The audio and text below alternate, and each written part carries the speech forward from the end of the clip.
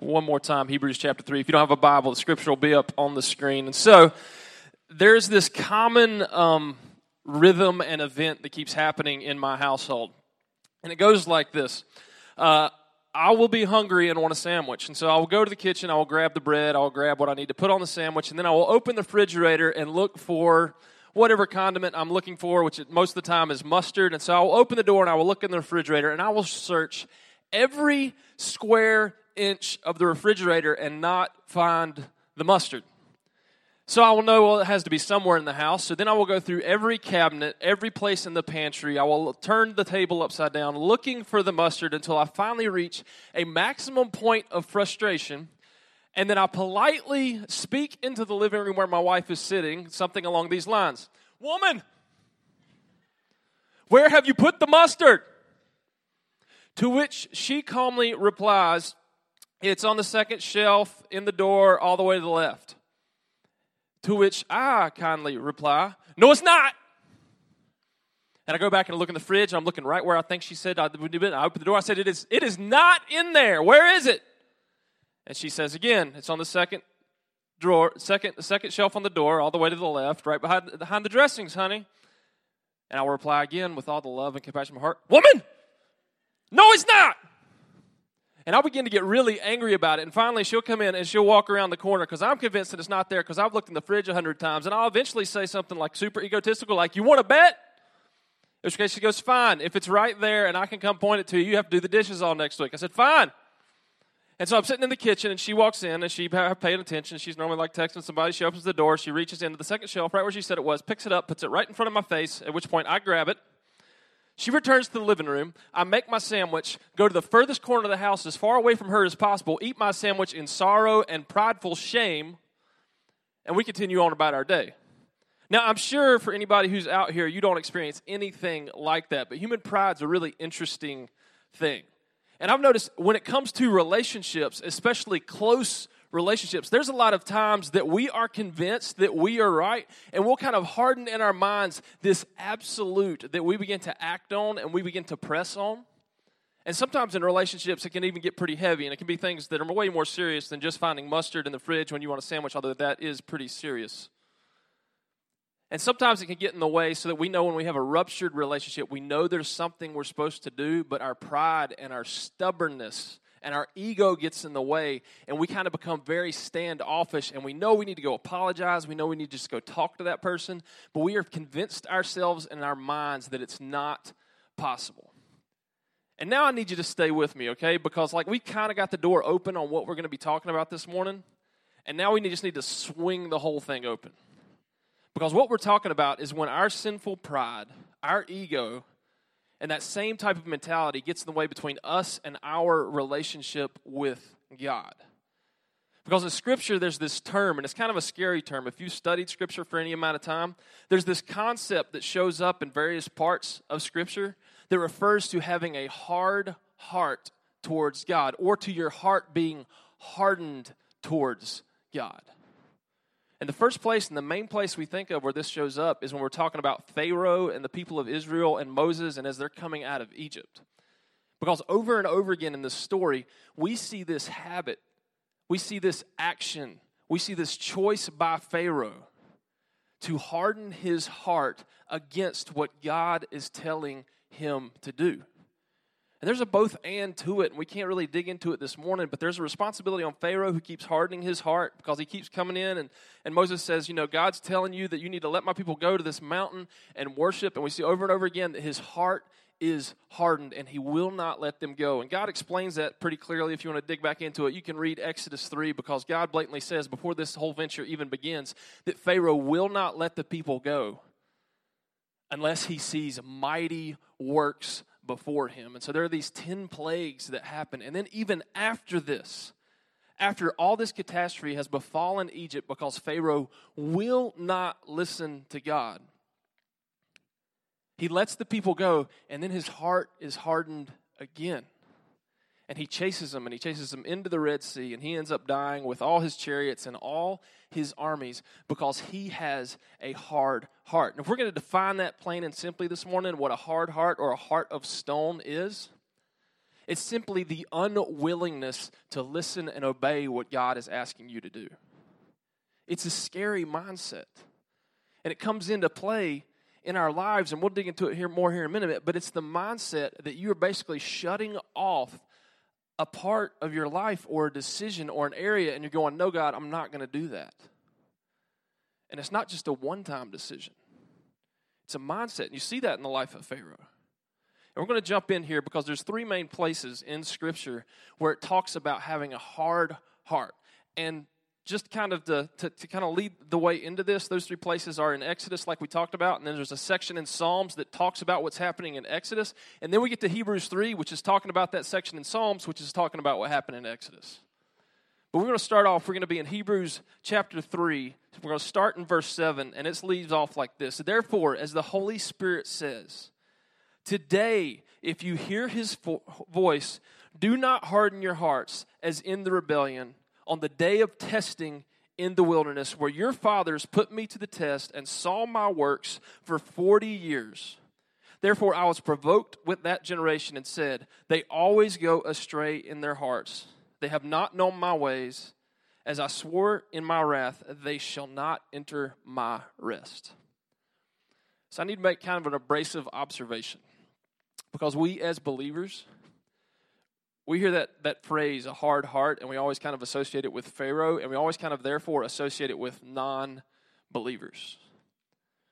But our message this morning, if we're going to echo what's within Scripture, if you're a guest, if you don't proclaim to be a Christian, if you're not a churchgoer, okay, this message is not for you, but you get to listen in, you get a little inside information, because I'm talking about to the people who are here all the time. Because that's exactly what is talked about here. Because you got to understand, thousands of years later, when we get to this passage in Hebrews, and it brings up this concept of a hard heart, it's not talking about Pharaoh. It's talking about God's people, the nation of Israel. Let that sink in for a minute. So if we're going to contextualize that right now, if we're going to have a conversation about having a hardened heart where you practice on a normal basis of telling God, no, I'm not going to do that, or I'm not going to listen to that, or I'm going to ignore that, or the thing that I say often that we like to do in a lot of church services or in moments where we feel like God's telling us something, we're just going to purpose to not think about it. And you try to blank your mind out and just forget it. That's the practice of having a hard heart. And I'm going to go ahead and give you the punchline of where we're going to end up, because here's what the challenge is going to be for you today, and then we're going to really dig in here. Plain and simply, it's going to be this. You have the choice at any moment to either harden your heart towards God or soften your heart towards God. When He's given you direction, when He said in Scripture, do this, don't do that, we have an active choice to either harden our hearts and rebel against God, or to deepen our relationship with Him and soften our hearts and become more perceptive to the things of God. We like to pretend that there's a middle ground. We like to pretend that we can put that decision on hold and put it way over there for a later time, years down the road. That's a lie. You can't do that. And before we continue on, I just want to pray one more time.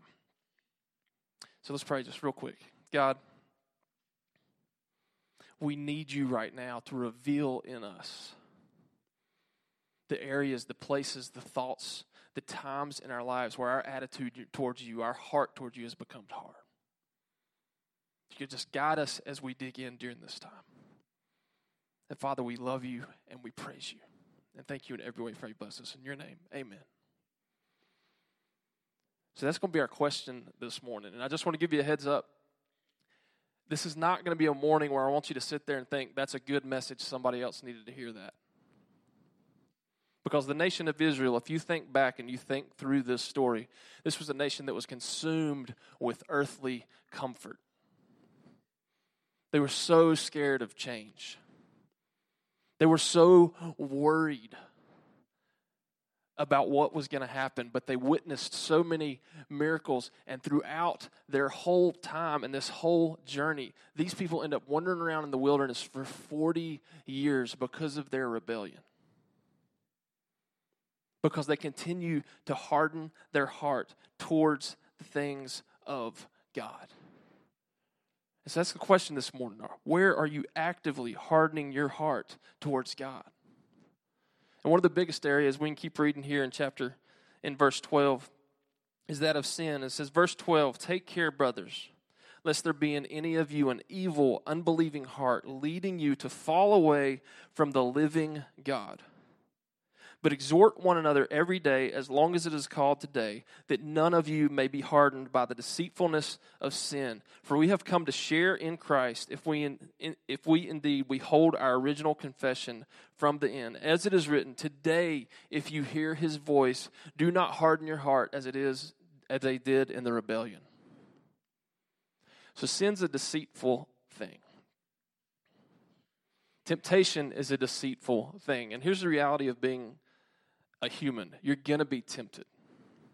You were born with natural desires, sinful desires to rebel against God. And I want to give you a truth to remember about temptation.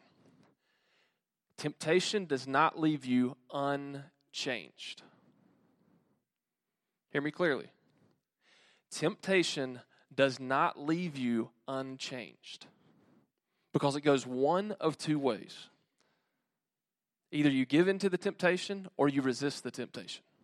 That's really it, right? You either give in or you resist. And here's what happens when you do that. If you give in to the temptation, if you deny what God's going to do, what you're doing is you're practicing hardening your heart and ignoring the things of God. You get that mental debate in your mind of, no, it's okay, da-da-da. It's no big deal, but God will forgive me. But what's happening inside of you when that happens? You're practicing ignoring the conviction of the Holy Spirit. You give in again and again and again, and then it gets easier and easier. It starts to enter this realm where then it's not that big of a deal. But temptation doesn't leave you unchanged. Now let me give you the victory version of this. Let's say you resist temptation in your life. And this is the one that's weird for me as a believer that I had to really realize. Because I seem to think that in my life that when I'm tempted, when something comes up that I know I shouldn't do, and then I don't do it, I think I remain neutral.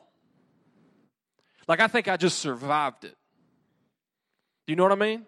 You sit there and all of a sudden there's this temptation, whatever comes into your mind, and you're like, no, I can't do that. And all of a sudden you just like, nope, get away from it. You flee from it. You do whatever Scripture says, and you're just done with it. You're sitting there crying out to God, God, please remove this temptation. And he says, no, this is a test. And you say, okay, I need you to rescue me. And he provides a way out so that you don't give in. Do you know what that does in your heart? That's a practice right there of being absolutely obedient to God. Temptation doesn't leave you unchanged. So if you're here this morning and there's this temptation, like the Holy Spirit speaks to you right now, it brings to that thing up in your mind that you're always tempted for, and you're sitting there going like, man, the number of victories I have over this temptation are like 1 in 100. Man, that one's a big deal. But you got to understand that sin and temptation don't leave you unchanged. You're either practicing being obedient to God or you're practicing hardening your heart and rebelling against God. And that's a big danger there. Because when we look at the nation of Israel, and as it says right there, they wandered in the wilderness for 40 years because they continued to harden their heart to God. And I need you to think through, if you know much about this story, everything that they witnessed. We're talking about a group of people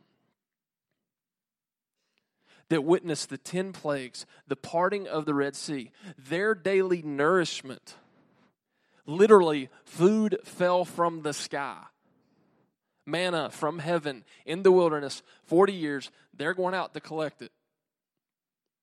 They daily encountered something that we would call miraculous, that to them became non-miraculous, ordinary, and boring.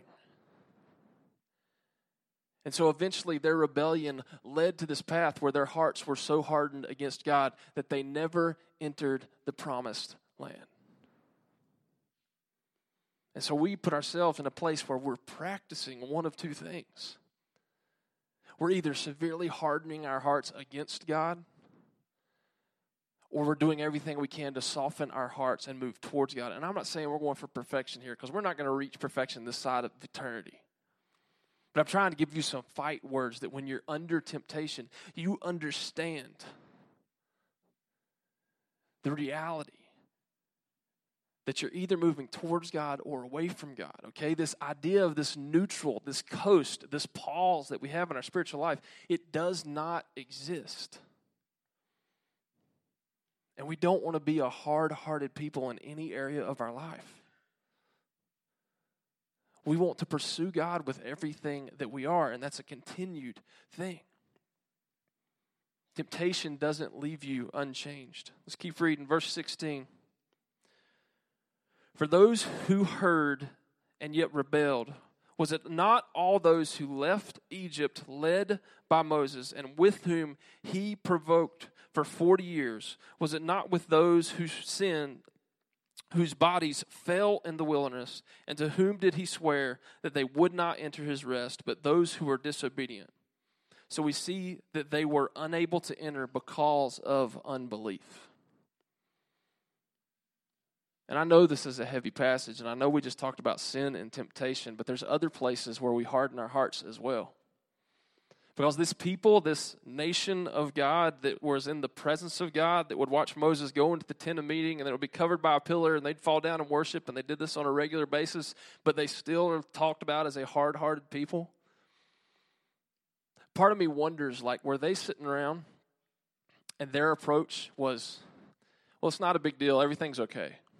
Like, we still have food. Moses is still here. And some of you wonders, like, for us now in this circumstances, I mean, we do a really good job of that in the church, don't we? Like, you drive here on a Sunday morning, and, like, you know, you're like it's a Sunday morning, so trying to get ready on a day of rest is kind of like counterproductive in your own brain. And so, like, it's a horrible car ride here, and you're yelling at people, and you walk in the door, and all of a sudden you're like, hey, how are you? Perfect. And it's heavier than that. Like, there's times like I'm sitting there shaking hands with people and I kind of know a backstory and I'm like, life's falling apart right now. And you're smiling, telling me everything's okay. My question is at some point, are our hearts hardened because we're so good at pretending everything is okay? Like, we think that, like, the joy of the Lord means we can't be real and we can't acknowledge the problems we have in our life. And I'm not talking about, like, the way you put yourself off to other people. Okay, just let me be clear that. I'm talking about the way you assess what's going on in your life in your own mind. Well, something tells me the people of Israel, when you read and you see this pattern, that over and over again, they're either wanting to rebel and go back to Egypt, or they get to the edge of the promised land where they're supposed to have a land flowing with milk and honey, and they just have to do this and be obedient to God and go in and conquer, and they go, no, we're good. That looks really hard and challenging. I think we can just walk around in a circle and we'll let our kids handle it. Maybe it's time for you, between you and God, or you and a couple other close friends, to quit pretending that everything is okay. Because that's a state of a hard heart as well. And I'm going to be honest, I've been in ministry for about 16 years. And some people who have been heading on the edge of their path in life and have made some bad choices, and they're sitting there and they're just right on the edge of destruction, are people who will sit in my office smiling and telling me everything's okay, when it is physically, emotionally, and obviously apparent that it is absolutely not. They just don't want to change. When it comes to the church body, man, I've sat in some church services. And if you're not aware of, like, the condition of the church in the United States, like, there are a lot of churches who are, like, closing their doors. Like, at some point in history, evangelism no longer became a thing, and discipleship no longer became a thing, and their numbers have continued to dwindle. And I've sat in church services where I'm in this huge building with just a few people, and it's really obvious that they're on the edge of not being able to financially be able to do this anymore. Like, they can't afford to turn the power on. And I sit in these church services, and I sit in there, and I go, why is everybody acting like things are okay?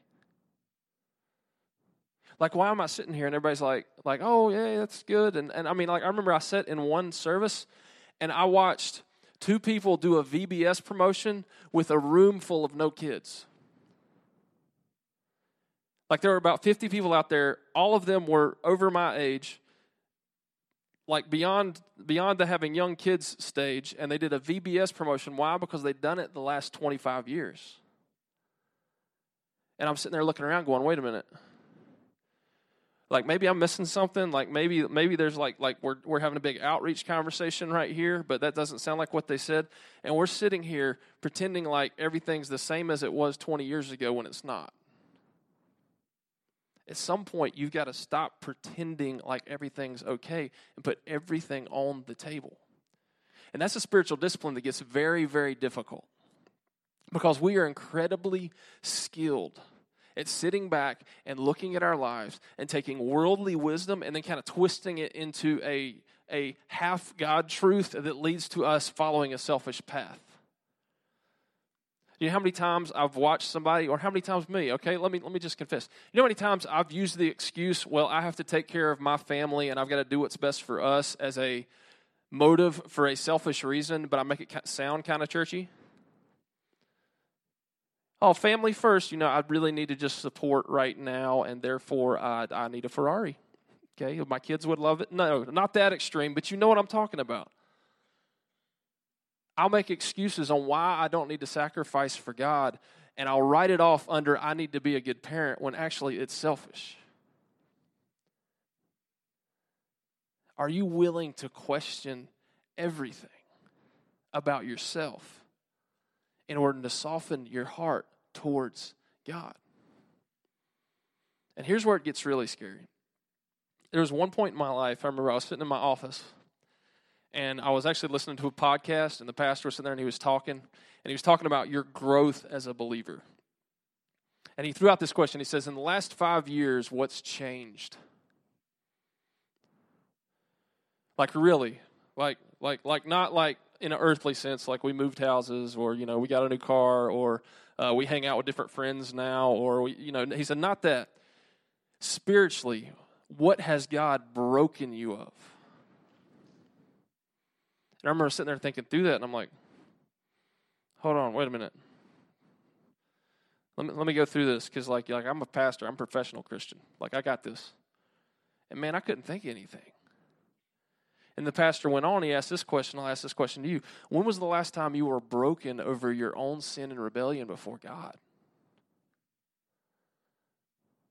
Let me ask that one more time. When was the last time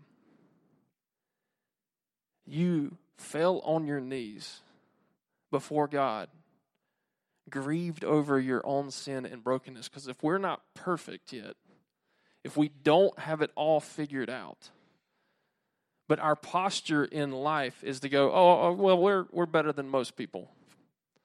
I go to church every Sunday. Like, at what point do we sit here and we go, God, we want you to search our hearts. We want you to really dig in and take out what is wrong within us. We want you to bring it to the surface, and dear God, we don't want to ignore it anymore.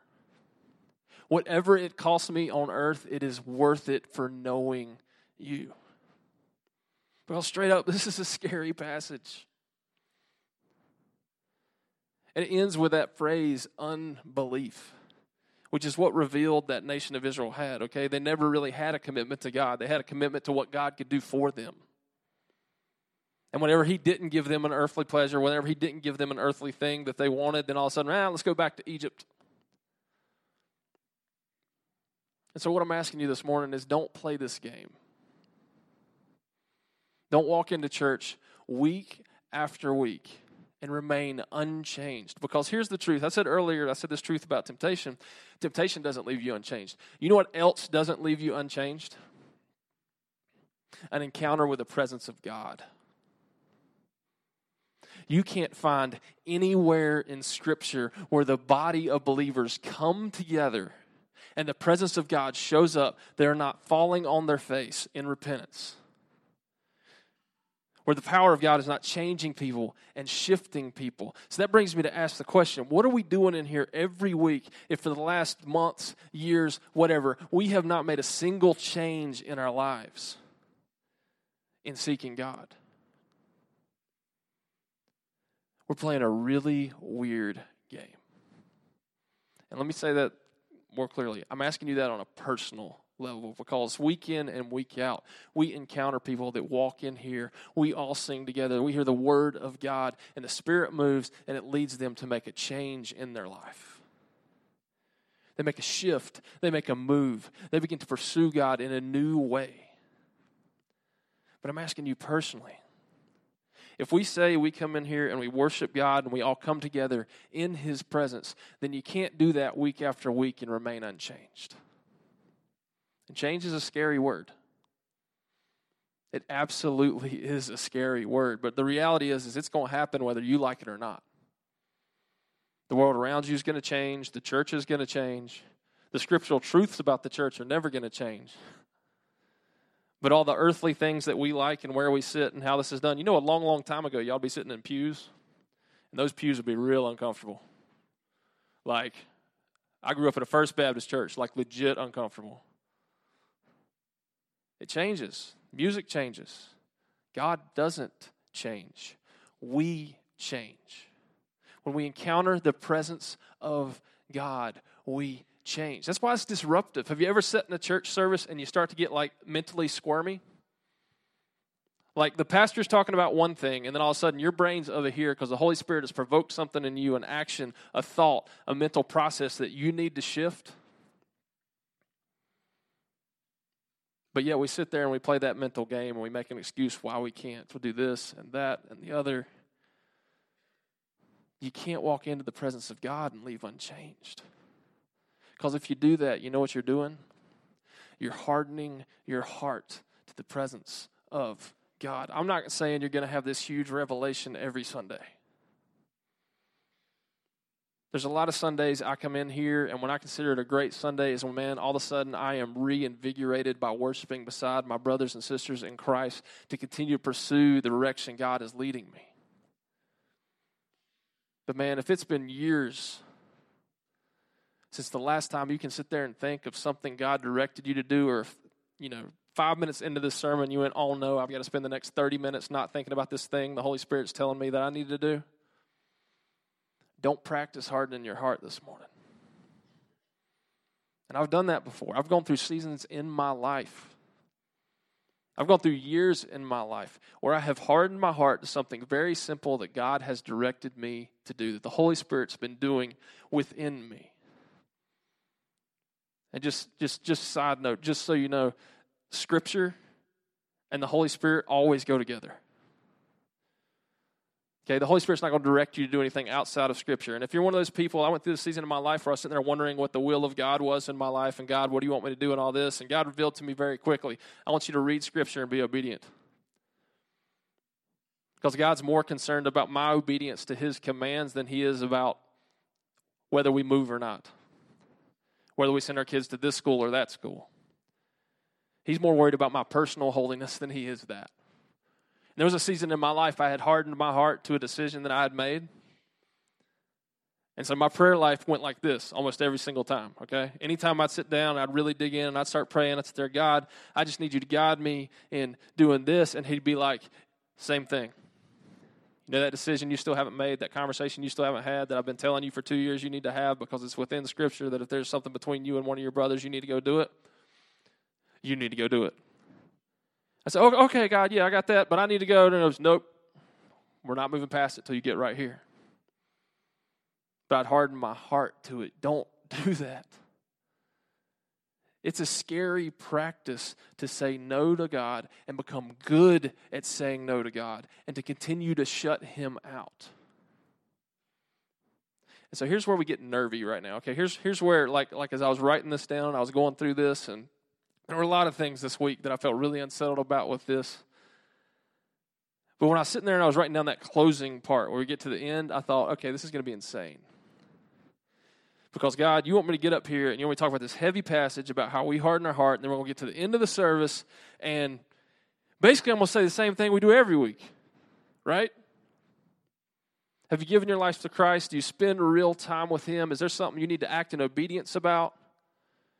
Do you need to join a group and have other believers around you? Is there somebody you need to pray about evangelistically teaching. If you are, then I'm going to be down front, and the band's going to play. And if you need to come spend time in prayer, and there's going to be people in the lobby, and we do it every week. But the reason all of a sudden the mood changes when we hit that point is because we've hardened our hearts to those words.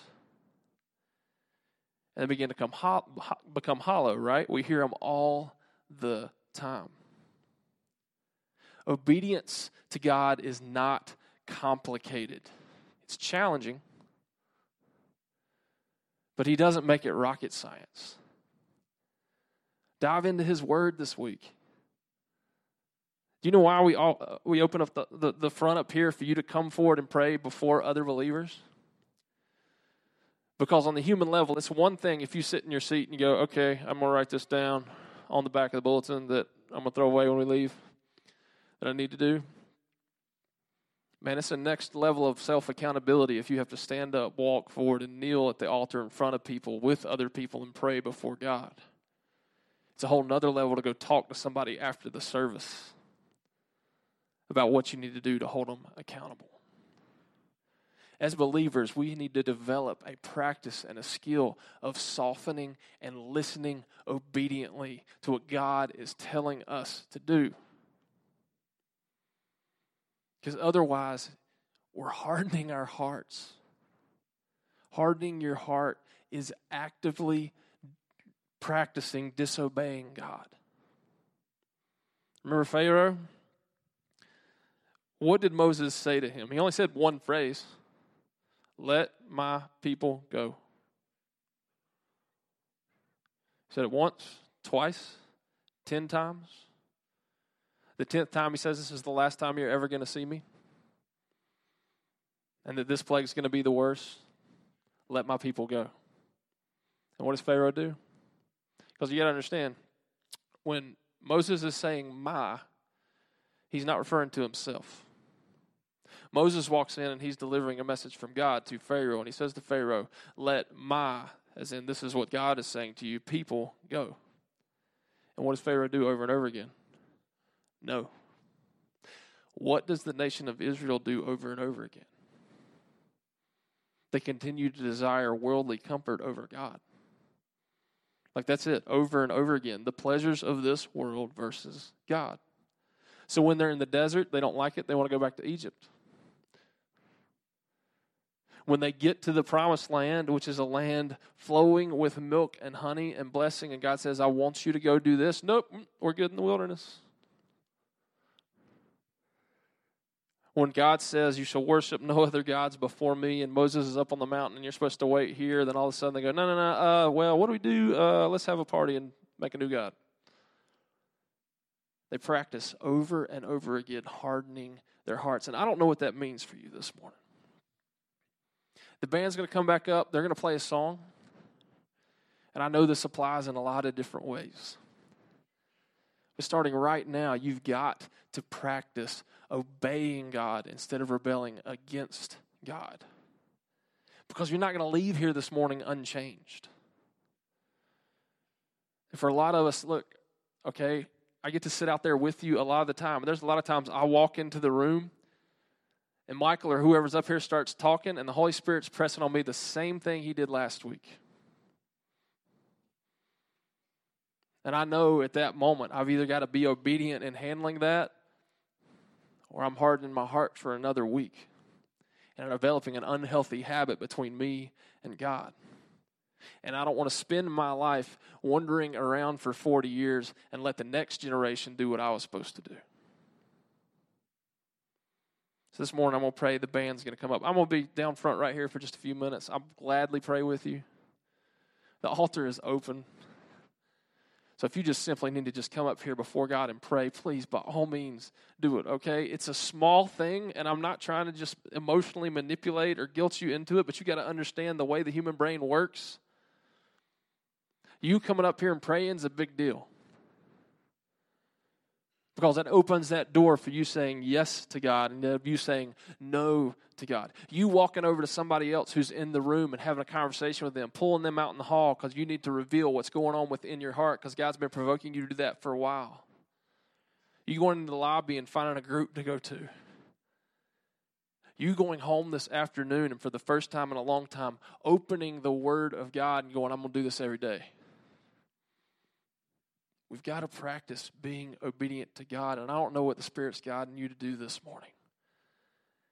But whatever it is, you're not going to leave here in neutral. Okay, you're not going to walk out this door and it's not delaying it just another week.